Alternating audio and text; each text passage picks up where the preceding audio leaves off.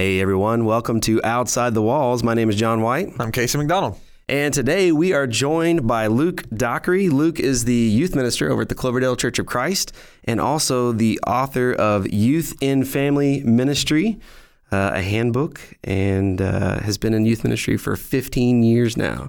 Welcome, Luke. Thank you. Appreciate you guys having me on. Glad to be with you today. Now, I was wondering if you were getting upset because we had Carl and Philip on the show. I was like, well, when's my turn? Yeah, I mean, I was offended, but I wasn't going to bring it up, but you did. So. Trust me, you were on the list. You were on the list. Oh. So, Luke, you've been a youth minister at Cloverdale. You started like just before the pandemic. June of 19, so it's been almost 2 years. So I was here for about 6 months or so, and then the world broke, and we all had to like reinvent everything that we did. Yeah, so that's fun. So what was that like for you to kind of only have about 6 months or so to get used to youth ministry and be in a new position, and then all of a sudden COVID hit? Like what walk me through that process. What did that feel like? Yeah, I mean, it's been challenging because we were very much kind of like in the honeymoon phase where like you're trying to get to know people and still forming relationships with teenagers and things like that. And COVID so greatly put a halt to a lot of that. So that was challenging. It was also challenging from a standpoint of, and I mean, we'll talk about some of this. It was kind of a youth ministry philosophy that they were familiar with and very much interested in, but it's really a culture shift, and that just takes a long time. And there's not a lot of that you can do over Zoom or, when things are shut down. And so it really, for me, it's like I kind of felt like I was making some strides that then had to stop and then kind of start again. So that's part of it, but it's been really good. Like I enjoy where we are. I know other youth ministers who got a job in the middle of the pandemic, and it's like, I can't even imagine that. So it's like, at least I had 6 months, right? Exactly. Yeah, I heard the same thing. My intern from a couple summers ago landed a new gig in the middle of all that, and I was like, I don't even know how you would do that. Yeah. Zoom, first time meeting everyone. It'd be so. I really can't imagine. It would be really tough. So I'm thankful that wasn't my situation, and I'm also glad to kind of be slowly emerging on this side of it and being able to get back together and do the things that we're actually trained to do rather than like trying to reinvent everything during the pandemic, which is what I felt like a lot of us were trying to do. Yeah. Well, we mentioned your book. Tell us the significance of the title, because you hear it and you think youth and family ministry, but it seems very intentional that it is youth and family ministry. So that's the first thing I always say is it's not a typo. Like, I just put the wrong thing and they printed them, so we have to make something up now, right? So it's kind of a small change, but I do think it's significant. So youth and family versus youth in family. The traditional thing you hear is youth and family. I don't want to give the impression that youth ministry and family ministry are two separate things connected by an and. Instead, I want to focus on ministering to young people in the context of family. And by that, by family, I mean two different aspects. One is the physical families of students, moms and dads, siblings, grandparents. But secondly, also the faith family, the local congregation. So what that means is we want to help encourage and equip parents to be the primary disciplers of their own children. But also, as much as possible, we want to connect our students to the larger body of the local congregation. We want to establish meaningful relationships between our students and older, mature adults in the church. So that's kind of the idea behind Youth in Family. And that's actually my official title at Cloverdale. I'm the Youth in Family Minister, which is a little bit unwieldy. Like I'm a youth minister is what I tell people. But when they ask me, I'm like, well, actually, they have this special title for me, and that's what it is, and that's what it means, and it's not a typo. Yeah. So walk us through a little bit. You mentioned this. It's a very big paradigm shift. But let's start from the beginning. Like, you've been in youth ministry for 15 years. What kind of brought you to this place where you thought maybe this isn't working well, and maybe eventually led to you wanting to write a book about it? Walk us through that.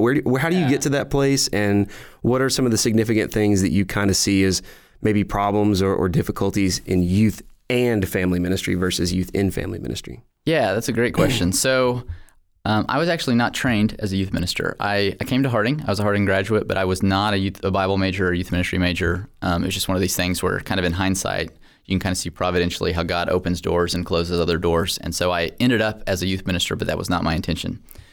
And so I was clueless. I mean, like I'm in this job and it's like I had been in youth ministry. I had mentors who were youth ministers. And so I was just trying to do things. A couple of years in, I started to get very concerned by a trend I was noticing and reading about a lot, which was just a ton of our students who are active in church life, active in youth ministry, make a faith commitment to Christ, walk away from their faith after they graduate from high school.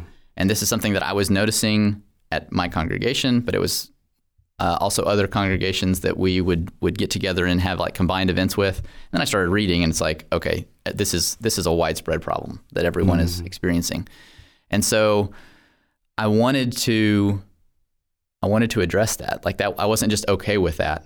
You can read different studies and they're all over the place, but like kind of a good estimate is like 40 to 50% of our young people are leaving faith behind, or at least leaving any sort of connection to the church behind after they graduate from high school. That's before COVID. Who knows what it's going to look like on the other side of the pandemic. So I wanted to address this problem.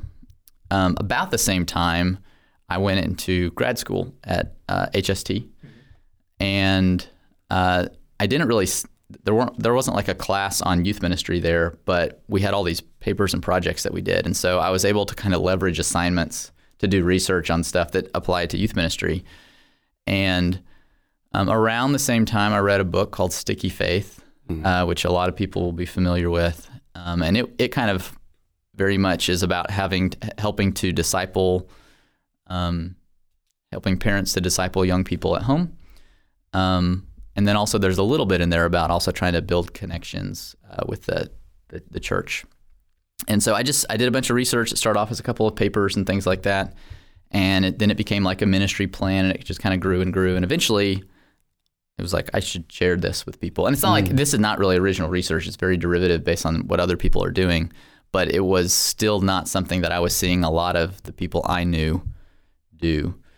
So that's kind of how it came about, and it was very much in response to the problem of young people, so many of them walking away from faith after high school, and the way in which, unfortunately, some of our traditional youth ministry practices, which are intended to help teenagers, right, might actually be aggravating the problem. And so if there's a way in which we could shift our youth ministry culture to reflect both biblical principles, but also like what research is indicating is effective, then we should do that. And so that's kind of what the book's about, and it's what my efforts have been about for the last several years. Would you mind sharing a few examples that you've seen of things that we think might be helping, but might actually be pushing them away? Yeah, so maybe I could just talk a little bit about kind of a stereotypical traditional youth ministry model. Which is very centered on the youth minister. We try to ideally find someone who is young, has a great personality, very engaging, who can interact well with students. Even better if he's like, handsome and athletic. And, like he can... I don't know how I got my job. Right, same. If he can, play sports with the guys, like strum his guitar for the girls, like really interact well with all sorts of people.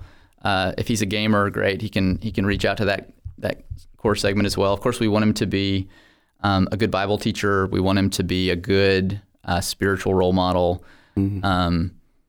Good at planning events, because events are a really big deal. And so kind of like all of these things. And so it's someone who's very skilled, very capable. The whole ministry can revolve around him, and we can basically outsource the task of the spiritual formation of our students to this expert. And so all of this is with the best intentions. We're trying to keep our kids engaged in church life and what's going on. The problems with this, there are a lot of problems with this. One is that person I just described doesn't exist. It's really hard to find that person. That's a tall order. Yeah, it is. It is. Secondly, there are a lot of people who are really skilled and will work really hard, and it absolutely is consuming and it burns them out. And so part of the reason why we've got a lot of youth ministers who are really excited out of college, and 2 years later they're like looking to sell insurance because it just kind of burns them up. So that's problematic. It's also problematic from the standpoint that it easily becomes entertainment. Like we're trying to engage students, and so like we want to give them what they want. Well, it's like, I want to eat Twinkies all the time, but it's not good for me, right? And so it's like, just because it's something that we like or it engages us in a certain sense doesn't mean that it's what's best or what's healthy. And so I don't think it's always best in that regard. But also what tends to happen is, and I talk about this a lot in the book, but we have this problem of age segregation where and this is a societal issue, but it's one that's reflected in the church, where it's just very easy to take our young students and stick them together away from everyone else. And we put the expert over them, and he's going to keep them entertained and engaged, and we're just going to trust him to handle it. That's unfortunate for multiple reasons. Age segregation is a big problem. It has developmental problems. I think it's specifically tied to this societal issue that we're witnessing now of prolonged or delayed adolescence. But also, it's not what the Bible teaches. In Scripture, what we see over and over again is that two groups are given the task of passing faith on to the next generation: the physical family, moms and dads and grandparents, and then the faith family. Whether in the Old Testament we're talking about the people of Israel, or in the New Testament we're talking about the church. So these are the two groups. And at the point that you bring in someone to be kind of like this surrogate spiritual parent, that's not either of those two groups. And so, I mean, we could talk about traditional youth ministry practices, some of which we do, by the way. So, like, I'm not condemning these things, but like, you just think about churches that you've been a part of or that you're familiar with.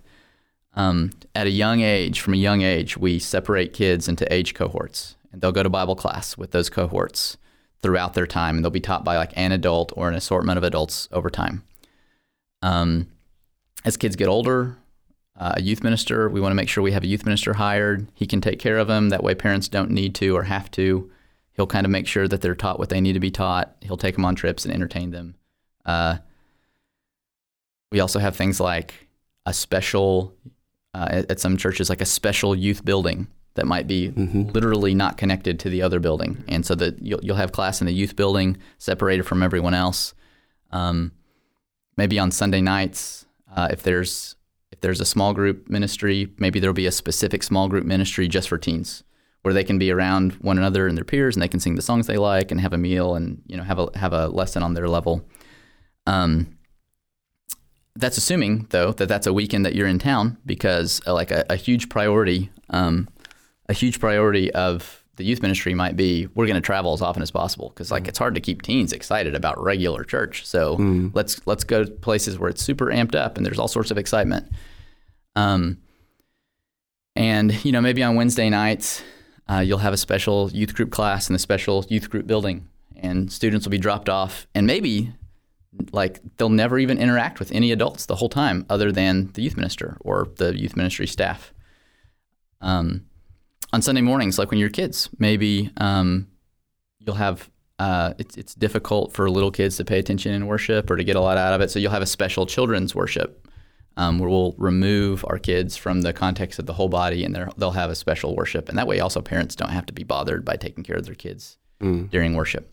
So again, I'm not condemning any of these practices, but what happens when you take all of these practices and you combine them over time, year after year after year?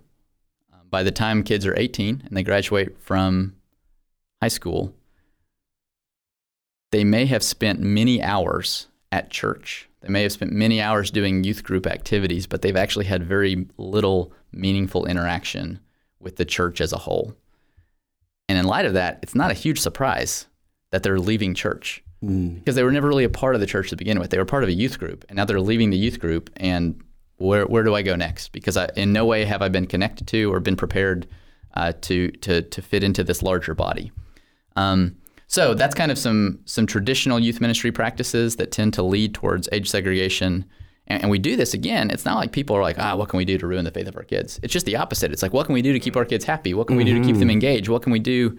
I mean, I'm just a parent. I don't know. Like this youth minister, like he's the expert. And so I think these are things that have been done with the best of intentions, but what we're seeing is the fruit of these things, which is not great. And so is there a better way? Is there a more biblical way? Does research indicate a different way? And my answer is yes. Yeah.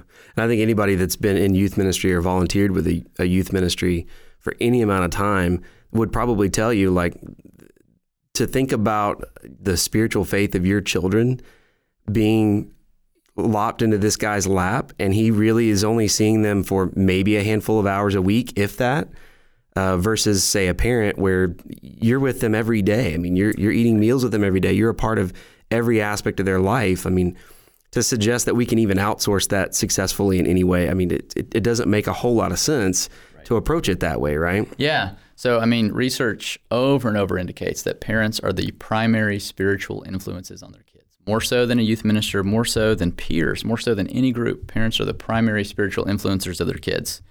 So it's really wrong-headed for us to try to deny that reality. And especially, and it's like, I'm not knocking young guys, but like, to take our most precious resource, our kids, and often to be like, hey, you're 22. Probably you know what to do with these kids at like a really crucial developmental time in their lives when they're going through all sorts of stuff that you yourself haven't fully processed yet because it happened for you 4 years ago. Right. And so it's just like sometimes you pause and you think and you're like, what in the world are we thinking? And that's not a knock on young youth ministers. It's like that. It's a knock on the whole paradigm that thinks that somehow it makes sense to turn this over to anyone, but especially someone at a super young age. But having said that, like I'm 37, I don't want that responsibility either. It's like my responsibility is my kids, and it's like I'm going to help. I want to help other parents disciple their own kids. I want to help facilitate relationships between our students and Christian adults who are mature and can help lead them to maturity. But I don't want to become the surrogate spiritual parent for students. Not because I don't love them, but because I love them and I know that that's a bad idea. Yeah. It's accepting a responsibility that isn't God-given or isn't what's best for them. You say that now, I think about 24-year-old me. I'm like, man, I was a bonehead. Like, I didn't know what I was doing, I had all this training and now I'm suddenly, in charge of this youth ministry. But, you navigate that as you go through the job, I think. Yeah. So one thing I wanted to address too, though, I can hear every parent right now going, yeah, but my kids don't want to hang out with me. Like part of the adolescent stage is this increasing sense of autonomy, right? And so every parent's going, my kids don't want to be around me. My kids don't, like, what am I supposed to do? Because I might even try being the spiritual mentor, even if I built up the willpower to want to do that. I take up that mantle and I see it as a responsibility of mine. I'm increasingly finding a person living in my house that doesn't want to live with me. and they definitely enjoy hanging out with this guy and going to youth ministry and being with their peers. And so that's a positive thing. So how do you kind of wrestle with that within this paradigm? Yeah, that's a great question. And that is a point of pushback that you get sometimes. So a couple different ways. Like part of it is it's about culture. And so it's one thing if you're coming in a place where there's this traditional youth ministry culture and you're trying to shift it, because anytime you try to change culture, there's going to be resistance and there's going to be problems and it's going to take time. But it's different. And like, for example, at my previous congregation, we worked on this gradually over several years. And there was a difference in the pushback I would get initially versus the pushback I got years later. At the point that it's a part of your culture, it's like, it's just the way we do it here. And so there might be certain aspects where it's like, oh, you don't really like having your parents in this class with you? Tough. Like, it just, I mean, and like, I say that, but it's just kind of like, well, that's just what we do. And it's like, and it's also, we're not doing it without telling them why we're doing it. So it's like, I understand that maybe it's not your favorite to have your parents with you in this class. And I do appreciate your feelings on that. But more than I'm concerned about your feelings about right now, I'm concerned about your faith 20 years from now. And, some students will get that and some don't. But like, generally speaking, people, if they understand where we're coming from, they're more willing to give us a shot. So that's one thing. Another thing I would say is just parents, good parents, do things for their kids all the time that their kids don't want, but that they know is good for them. We have a 4-year-old son who doesn't particularly want to eat most of his vegetables, but he really likes dessert.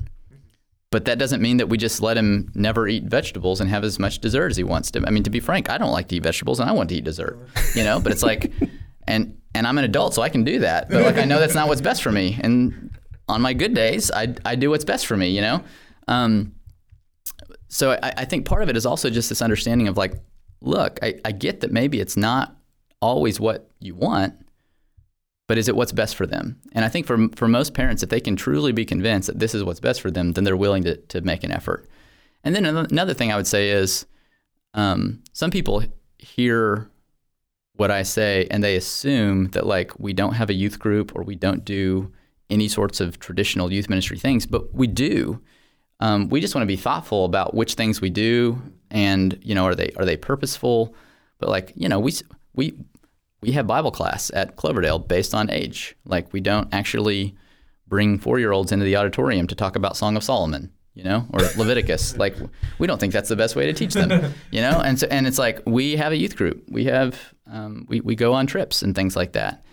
We do have Bible classes sometimes where our parents are in there with our students, but that's not our common practice all the time.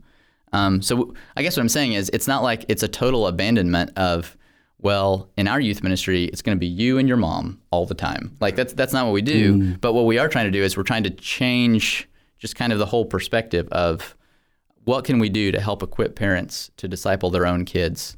And so it's not like an all or nothing approach, but it's just kind of tweaking the things that we do to make them more about how can we leverage the influence of parents? How can we enhance relationships between students and adults in our congregation? But it's not all the things that you used to like, taking them all off the table. They're gone. Yeah, right. As anyone can tell you, that's probably not going to turn out well if you just say, all right, now we're doing it all this way. Right. Forget everything you know, right? Right. And the youth is still in the youth in family part of it. So there's still this need for a little bit of hey, this is a peer only thing. That's okay. We're ministering to youth, so that there's contextualization there, in the way that you present messages and the things that you do. I said that parents are the primary spiritual influences of their kids, and that's true. As kids become teenagers, though, that goes down and peer influence goes up. So absolutely, we want to create environments where they're developing relationships with peers who will help encourage one another to follow Jesus, right? And so absolutely, there's value in that. So there's a balance there, but at the end of the day, it is kind of if we can establish that we think this is what's best, then generally parents are willing to make some sacrifices to do what they believe is best for their kids. And one other thing I'll throw out, one of the things I love about our fellowship in Churches of Christ is that, generally speaking, if you can convince someone this is what the Bible teaches, then they will go a long way with you. And so for me personally, I've had a lot of success in being well, let's just look at what Scripture says.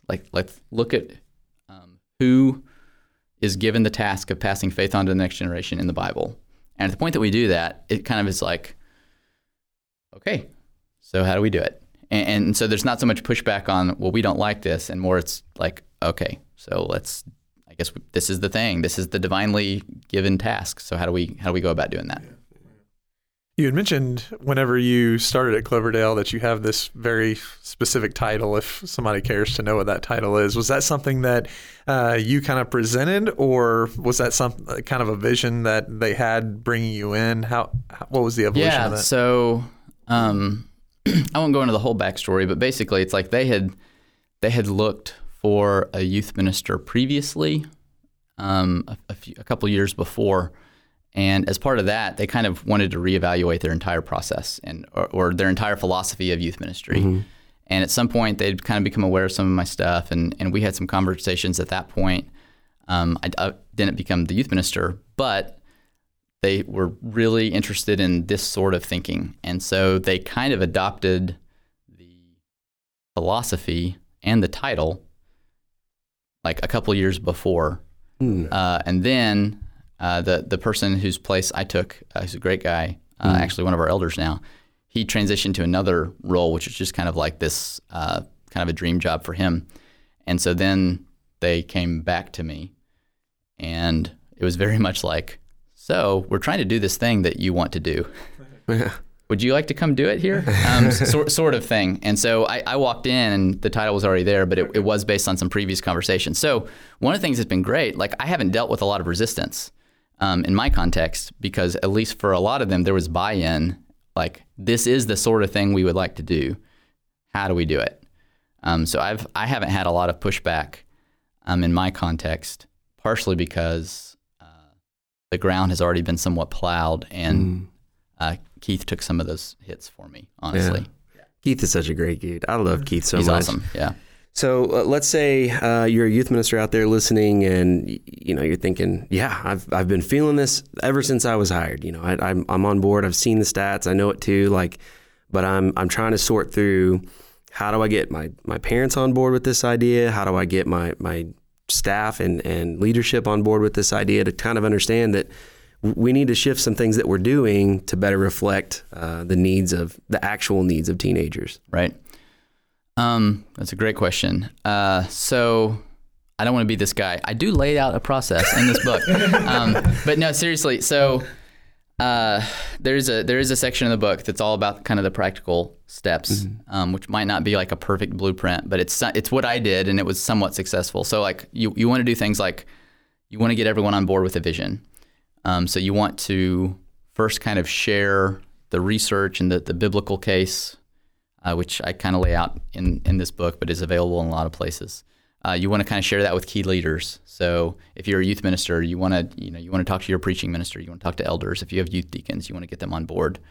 One of the best things that I did, and I wish I would have done this earlier on at Farmington, my previous congregation. I did it pretty early on at Cloverdale. I just preached about it. I got up and I have a sermon called Youth and Family Ministry. It's basically just laying out the vision, and it's kind of like the Cliff Notes version of the book. Just like, hey, this is the problem that we're seeing in youth ministry. Here is what Scripture teaches. Here's what research says, and here are some principles that we want to take and apply to our youth ministry. And so that's been very well received when I've done that in the past. And I say, like, I was at Farmington long enough. I did it twice, like same sermon, because if this is a core statement of what we're about, people need to be reminded of it. And I'll do it again at Cloverdale at some point. So that was helpful. And then it's also kind of about looking at what are the things that we as a church do already. We don't want to scrap everything. We don't want to reinvent the wheel, but like, what are the things that we're doing that we could just maybe tweak a little bit and bring them more in line with what we're doing? So for example, if you have like church work days or like days where you have like service projects, instead of like, all right, we're all going to be out here using chainsaws and power tools. And it's like, okay, well, I guess my 6-year-old can't come. And so I've either got to find babysitting, or like one of us will go and a dad will go and mom will stay home with the kids or whatever. And so what we're doing is we're actually splitting up families in order to serve the church. What if instead we just were a little bit creative and came up with some stuff that everyone can be involved in, so we can come as a family and be a part of our church family doing kingdom work, right? And that's just one example, but there's a lot of stuff like that where if we're just creative and thoughtful, it's like, how can we make this a more family-friendly sort of thing, to where we're not sending the message that, hey, if you want to get involved in the work of the church, you're going to have to find a babysitter. But rather, like, the community of faith is for everyone. And so if you want to serve the church, bring your family, because they're a part of our family, and there'll be something meaningful for them here. And that takes some more work. Like it can be harder to do that, but it's also better and more meaningful, because over time, you have kids who are raised to believe, I'm a part of the work of the church now, and I get to be a part of this. Service projects are not just something that I do in the summers in youth ministry, not connected to my parents or other adults. Well, I understand that you are a very avid reader. I follow your blog, which you want to put a little plug out there for your blog. Very avid writer as well. I have a blog, LukeDockery.com, and I write about youth ministry and theology and just all sorts of kind of random stuff. I just say it's kind of like a journal where I kind of process my thoughts out loud for people. But yeah, for sure. I like to, that's something I enjoy doing. I do like to read a lot though. What were you saying about that? Any particular books that stand out to you within the last few months that you've been diving into that has really risen to the surface? About youth ministry? No, just in general. Yeah. Oh, I wasn't prepared for that. A favorite book that you've read maybe in the last year? Okay, I got it. I've got so there's a book called Endangered Gospel, subtitle, How Fixing the World is Killing the Church, by John Nugent. And it's a really good, challenging read, one of the more kind of paradigm-shifting books for me. But his basic thesis is that we have a lot of Christians who are very concerned about people in the world. And so we're doing a lot of work to try to fix the problems of the world. But biblically, our task is not to try to make the world a better place, but to be kingdom people, to be agents of new creation. And in a real sense, we're not trying to make the world a better place. We're trying to be the better place that God is going to make the world into. And so our task should be just very much more, it's not that we're not interested in the world around us. It's because we're so interested in the world around us, we want to do things the way that God has told us to do them, which is we want to live as the church in a new kind of way that is light and salt in a dark and decaying world that is attractive to the world around us. It's really good. He goes into a lot of depth and looks at that in a lot of different ways and contexts, but it has obvious implications for the way that those of us who are in church ministry, like we're trying to figure out, like, how can we love our community? How can we impact those around us? And the answer, according to Nugent, is, well, we do it the way that God tells us to do it. It's somewhat arrogant for us to think that we have a better plan than God does. And so he wants to look at the plan in Scripture and, boy, it's really good, really challenging for me. I mean, because there's a lot of stuff that at first I'm like kind of bristling when I'm reading this, but it's heavily biblical. He just kind of walks through the story of Scripture and kind of looks at like competing visions of what the Bible's about and our place in that story, but really offers a compelling vision for what we're supposed to be. So that's been really challenging for me, and it's been awesome as I just try to, it really is kind of paradigm shifting. Like, okay, I have to reevaluate like all the things.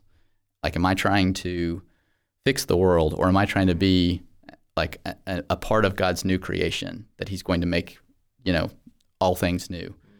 And it's not my job to make that happen. It's my job to live into the reality that Jesus' resurrection brings about. And that's a compelling reality for folks. So I would highly recommend that one. That's really good. And one other book that I would plug, especially for those in youth ministry, but anyone really, Embodied by Preston Sprinkle. It's about trans issues, but he writes, it just came out this year. He writes with a lot of pastoral sensitivity. He's very, very concerned about what Scripture teaches about sexuality and gender and things like this. But really, it's a really good opening read for those of us who find ourselves in a world that we're not quite sure what we're supposed to do here. And so that's a really helpful read for me. And increasingly, that's just something that we all need to be better versed in because it's the reality of our world. So those are a couple of books that I would recommend. They've been really good for me. Yeah. So I did have one follow-up question to something you were saying earlier. So a lot of times when we start to talk about family, for those of you that don't know, the core, reason that youth ministry, even as a movement, came about is because we've got these churches that say, well, we've got all these kids who are here. Some of them are kids that belong to families at the church, and some of them are kids that are just kind of interested in church. Like, why not start to do something unique for them and tend to that? And so we've got this group of kids that they don't have family here, they don't have parents here. So maybe another kind of a follow-up question I'd love for you to address is, what do you do when, you've got maybe 60, 70% of your youth group is their whole family attends here, or at least part of their family attends at the church that you're at, but you've also got friends of those kids. You've got kids who've just latched on in some way and are here, and their family's not involved in faith at all. And so how do you kind of, when you're thinking through what we want to do as a youth ministry to impact every kid, how do we handle the fact that some of them are not going to have an actual biological family as a part of that experience, and what needs to change to kind of fit that issue? Yeah, so that's a great question. So a lot of times when you hear people talk about family ministry, they're really focusing on physical families and equipping parents, and that's great. That's like half of my model. But a lot of times that's the whole thing. But that really leaves out people who don't have those mentors at home. So that's why it's really important to leverage the faith family as well. And so in a traditional youth ministry setting, what you're doing is you're basically like, well, latch onto this youth leader, latch onto this youth minister, and hopefully he can step in. And certainly like that's going to be I'm not saying that youth ministers will not be spiritual influences in kids. I'm not saying that. I'm not saying that's a bad thing. I'm just saying we don't want to take the place of parents. So first off, we have to be somewhat realistic, knowing that parents are the primary spiritual influencers of their kids. Kids that don't have that at home, it's going to be harder for them. And like, I hate that. Like there are kids, and I know there's kids that you've had that you've poured into, and it's like there is literally nothing more that you can do, and it just seems like it doesn't matter. So it's like we just have to acknowledge the reality that it's going to be harder with those kids. But that's all the more reason why we really want to, if they don't have spiritual examples at home, we really want to provide them with as many spiritual examples and influences as we can in the church. And so trying to structure youth ministry to where we're intentionally cultivating relationships between kids, whether they have faithful parents or not, is really important. So like one thing that we do, and this is an example of something that I'm just now starting because of the pandemic. But we started back at the beginning of this semester having cell groups on Wednesday nights. So basically our model is we have like a short lesson where we're all together, and then we split up into groups that are led, like smaller groups that are led by adults from our congregation. And they meet with them every week. They'll hopefully be texting them outside of time. When there's not a pandemic going on, they'll go to their ball games. They'll have special little events just for their cell groups. And what happens over time is these are really meaningful people in their lives. And that's something that's available to anyone, whether it's, whether they have a really good spiritual foundation at home or not. So that's one thing that we're doing that's really important. And part of that also is, as a youth minister, if I've got 40 kids in my youth group or 100 kids in my youth group, or even 20 kids in my youth group, I can't have meaningful, deep relationships with all of them. It's just not possible. Even if they wanted to, it's not possible. But if I've got cell groups of 8 to 10 kids with 3 leaders in each of them, that's more manageable.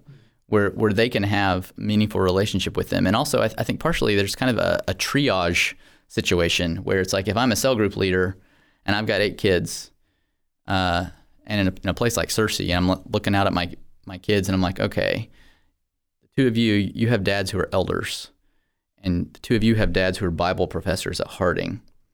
Probably, I can safely assume that you're getting some spiritual training, in your family. It doesn't mean that I don't want a relationship with you, but on the other hand, here's someone who's just a friend who's coming, who I don't know anything about your family background, or if I do, I know that it's perhaps not great.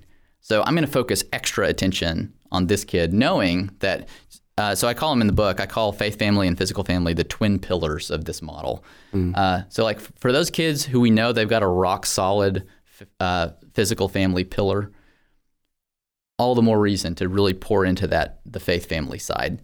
And then kind of vice versa. Like for other kids who the physical family is really weak, we really want to help them out in the other way. So yeah, I think that's part of it. It's like if we know that we can't get the parents on board, then what we want to do is give them as many role models and relationships with mature Christians who will help lead them to maturity themselves as we can. And then, of course, always the hope is that maybe through the kids you can also reach the parents. In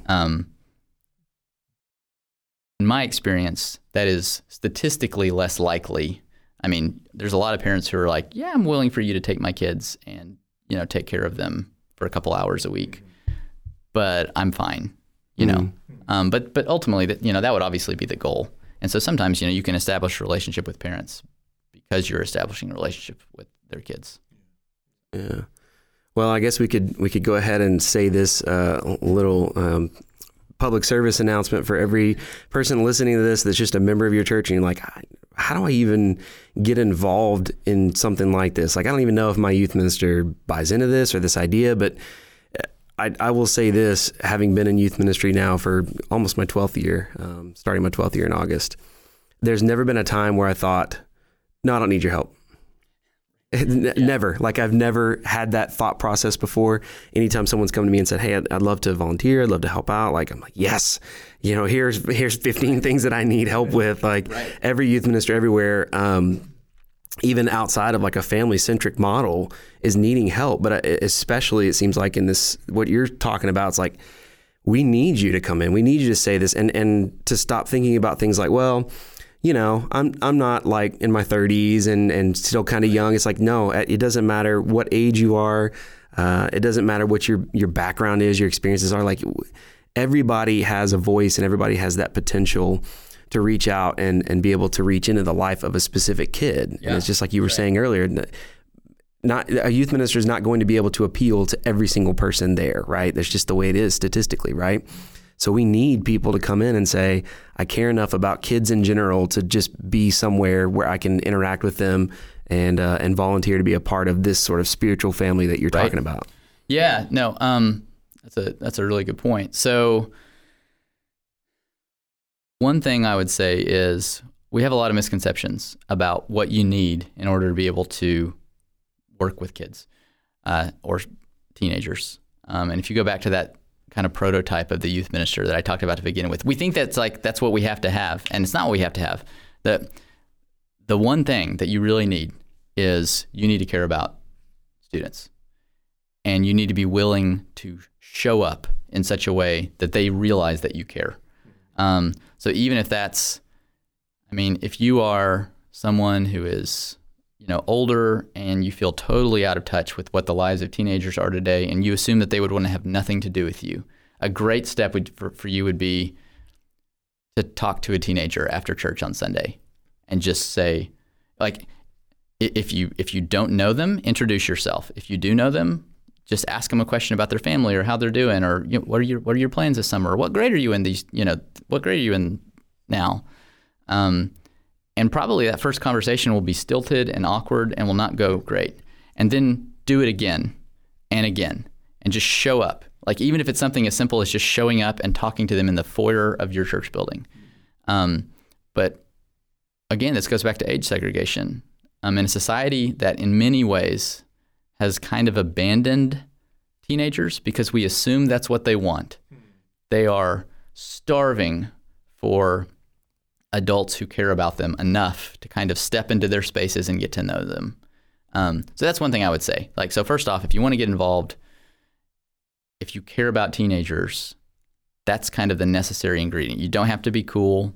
You don't need a Facebook account. Don't need Instagram. a Facebook account. You don't need a Facebook account even if you do. If you are cool and work with teenagers, right. They're not on Facebook. That's right. Yeah, that ship has sailed a long time ago. Yeah. You don't need TikTok. You don't need Snapchat. TikTok, yeah. No, totally. You don't have to be super trendy. You just have to care about them. So that's one thing. Another thing I would say is sometimes what I'm afraid of is that people will hear me talk, or they'll read my book, and then they'll take it and go to their youth minister and be like, "You're doing everything wrong. This guy knows what he's talking about, and you're doing it wrong." And I really don't want my book to be used that way. Overwhelmingly, I believe that youth ministers are people who care about kids and they want to help kids, and they're doing the best that they know how. And either they haven't been trained better, or they actually would like to do more, but they're in a church that expects them to do youth ministry in a traditional way, or they feel like we talked about the traditional model. It's really hard in youth ministers. It burns them out, churns them up, spits them out, but it's possible. For a short period of time, you can do it. You can take all the weight, you can plan all the trips, you can be the guy, you can do the thing, all the stuff, and you can do it. And you don't have to have help. or very minimal help. And that's why it destroys you, but you can do it. But what's really hard is if you try to do this model on your own, it totally won't work. It will completely fail. It's literally impossible. And so you have to get help from a lot of people. And so there are some youth ministers who probably would love to do stuff like this, but they feel like they don't have the help. And so, if you're at a church where you think that this sounds really good and it's not what you're doing, it might be good to have like a really honest but gracious conversation with your youth minister. Maybe they just haven't heard this other, maybe they haven't heard the case being made, and perhaps you could make that for them. Maybe they just don't feel empowered to do it. Maybe they tried to do something like this and they got pushback from 3 families that said, well, if you do this, we're going to leave. Yeah. And elders said, well, if they leave, you're gone. So who knows? There's all sorts of things. Mm-hmm. So I think we should always assume like our people are just doing the best they can with what they have. So what can we do to come alongside them and help them and give them support to do something that we think maybe is wiser and more biblical and will yield better results in terms of long-term faithfulness for our young people. Yeah. And it seems like most youth ministers kind of go through this and feel it at some point, but if you come to them and it's like, hey, I read this, I'm kind of thinking about this, like, how are you feeling? I'm concerned for you. I'm concerned for your spiritual and physical health, and I want to know, is this on point? Like, is this what you're feeling too? And I want to be of aid to you. And it seems like if you can do that, probably you're going to get some buy-in with that guy. Like that person's going to go, oh, well, they care about me. Right. And they not only care about teenagers and wanting to do what's best for them, but they actually care about me as well. They don't want for me to feel the way that I feel, that probably most youth ministers have felt at some point in their career. Right. Yeah, just speaking from my own experience, I'm really interested in listening to suggestions from people who, A, have a relationship with me, and B, like are willing to help me implement the suggestion, rather than someone who just comes in and like drops a bomb and then leaves. Like, here's the book, let's see it happen. Here's the book. I think you're terrible. Do better. I'll check back with you in 6 months. That's probably not going to yield the result that you want. No. It's not going to be very, very helpful or successful. So yeah, I believe strongly in the model. I mean, I really think that traditional youth ministry was something that was tried because we didn't know better. And now, at least if we're listening, we should know better and we should be trying to move on from it. It doesn't mean it's easy to change, but like most important things in life aren't easy, right? Like if it was easy, we would have been doing it already. So I would say this model in many ways is harder, but I think it is more biblical. I think that research indicates that it's more successful as well. Well, certainly there's a lot of biblical research going into this philosophy, but is there kind of a verse, passage, Bible story, Bible book at large that you would say kind of rises to the top that you would say aligns with this philosophy at a whole that you lean on? Yeah, so I have an appendix in the book where I go through a lot of scriptures, a lot, and then I kind of focus on a few scriptures in the book, and then there's an appendix where there's a lot more. But from a physical family perspective, you might go back to like the Shema in Deuteronomy 6, where parents are given this task, like you've got to pass this on to your kids. When you lie down, when you rise, when you walk along the way, this is just a part of what's supposed to happen. Also passages where, and this is so fascinating to me, like when God gives instruction of the Passover feast, he's like, when you do this, your kids are going to ask you about it. Use the opportunity to tell them about your story and what God has done, which is just to me, that totally makes sense because every Sunday we have this weird part of our worship service where we like get a little drink of juice and a little cracker. And if you're like a visitor or if you're like a little kid, you're like, what is this? And so like those of us who have kids, like I think it's a universal experience. Like when our kids reach a certain age, they're suddenly aware and they're like, why are we doing this? And it's like, and you could be like, shh, be quiet. Or you could take the opportunity to say, we do this because it reminds us that Jesus died for us on the cross and he was raised from the dead, and that changes everything. And in the same way, that's what God says. You use these opportunities in life to talk about that.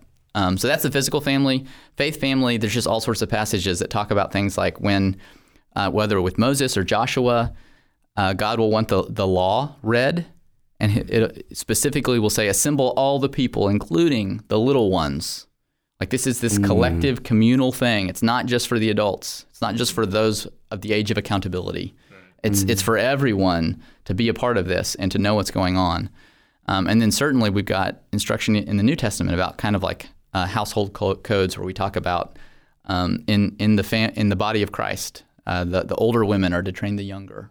The young can be an example for the older. Paul tells Timothy. So it's very much intergenerational. It's not just one-sided.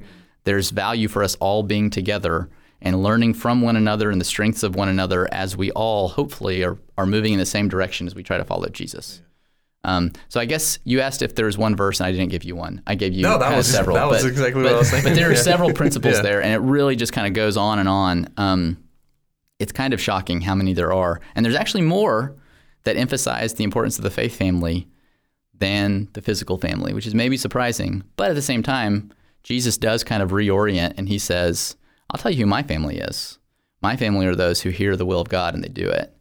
And so as we live a part of a kingdom that redefines even what family is, the importance of the faith family is just paramount. Yeah. And that's like maybe the one little bit of critique I would like. Family ministry as a whole has become very in vogue, but a lot of times it focuses a whole lot on the physical families and kind of doesn't focus so much on integration within the church as a whole. And I think they're both absolutely essential, and we see both in Scripture.